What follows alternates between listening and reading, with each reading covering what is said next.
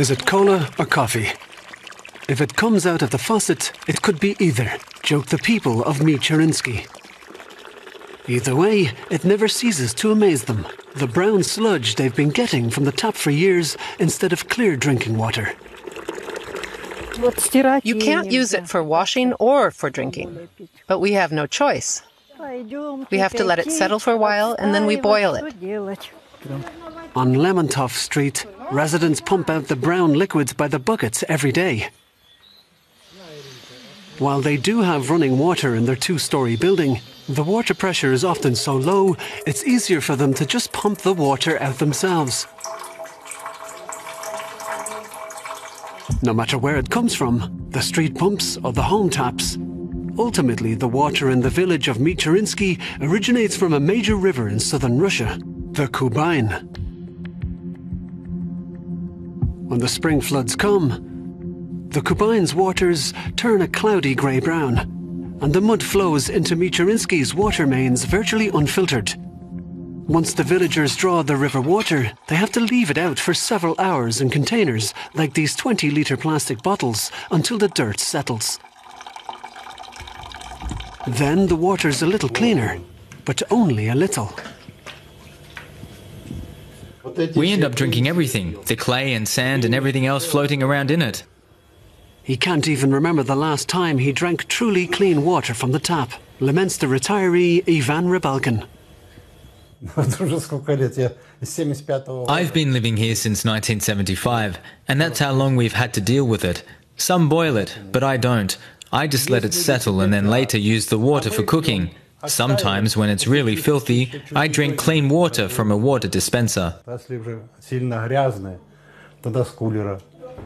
the retail water costs money. Money this retiree can hardly spare. Ivan Rybalkin has to spend up to 3,000 rubles a month, about 35 euros, for store-bought drinking water. That comes to about 1/3 of a pension that's barely enough to live on as it is. During the Soviet era, the village of Michurinsky had a sovkhoz, a large-scale state-owned farm, with a canning factory. Not only was the state in charge of agricultural production, it was also responsible for a basic purification of the water, as the long-time residents recall.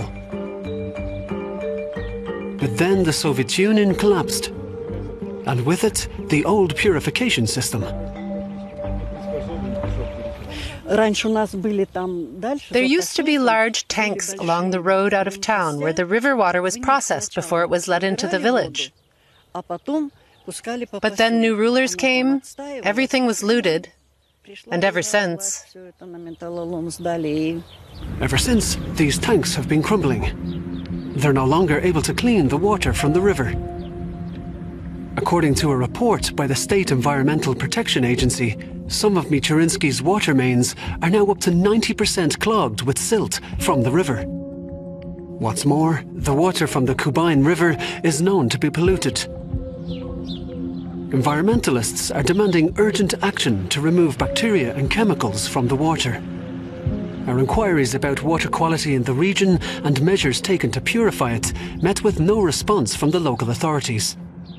And so it seems the Michurinsky villagers do indeed have no other choice but to use the dirty brown water.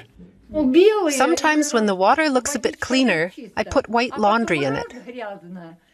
But it all comes out dirty. And that's that. You might as well throw the clothes away. Once again, the tap water was so brown that Ivan Rybalkin decided to buy himself an expensive 5-litre bottle of clean drinking water at the village store. But this water ration will have to last him a few days. And Ivan Rybalkin has to watch his diet carefully. I have to be careful not to eat too much herring. That would make me so thirsty I'd have to drink the dirty water from the river. But now I'm pretty much toughened up against it, as long as it's cold. The summers in Russia can be hot.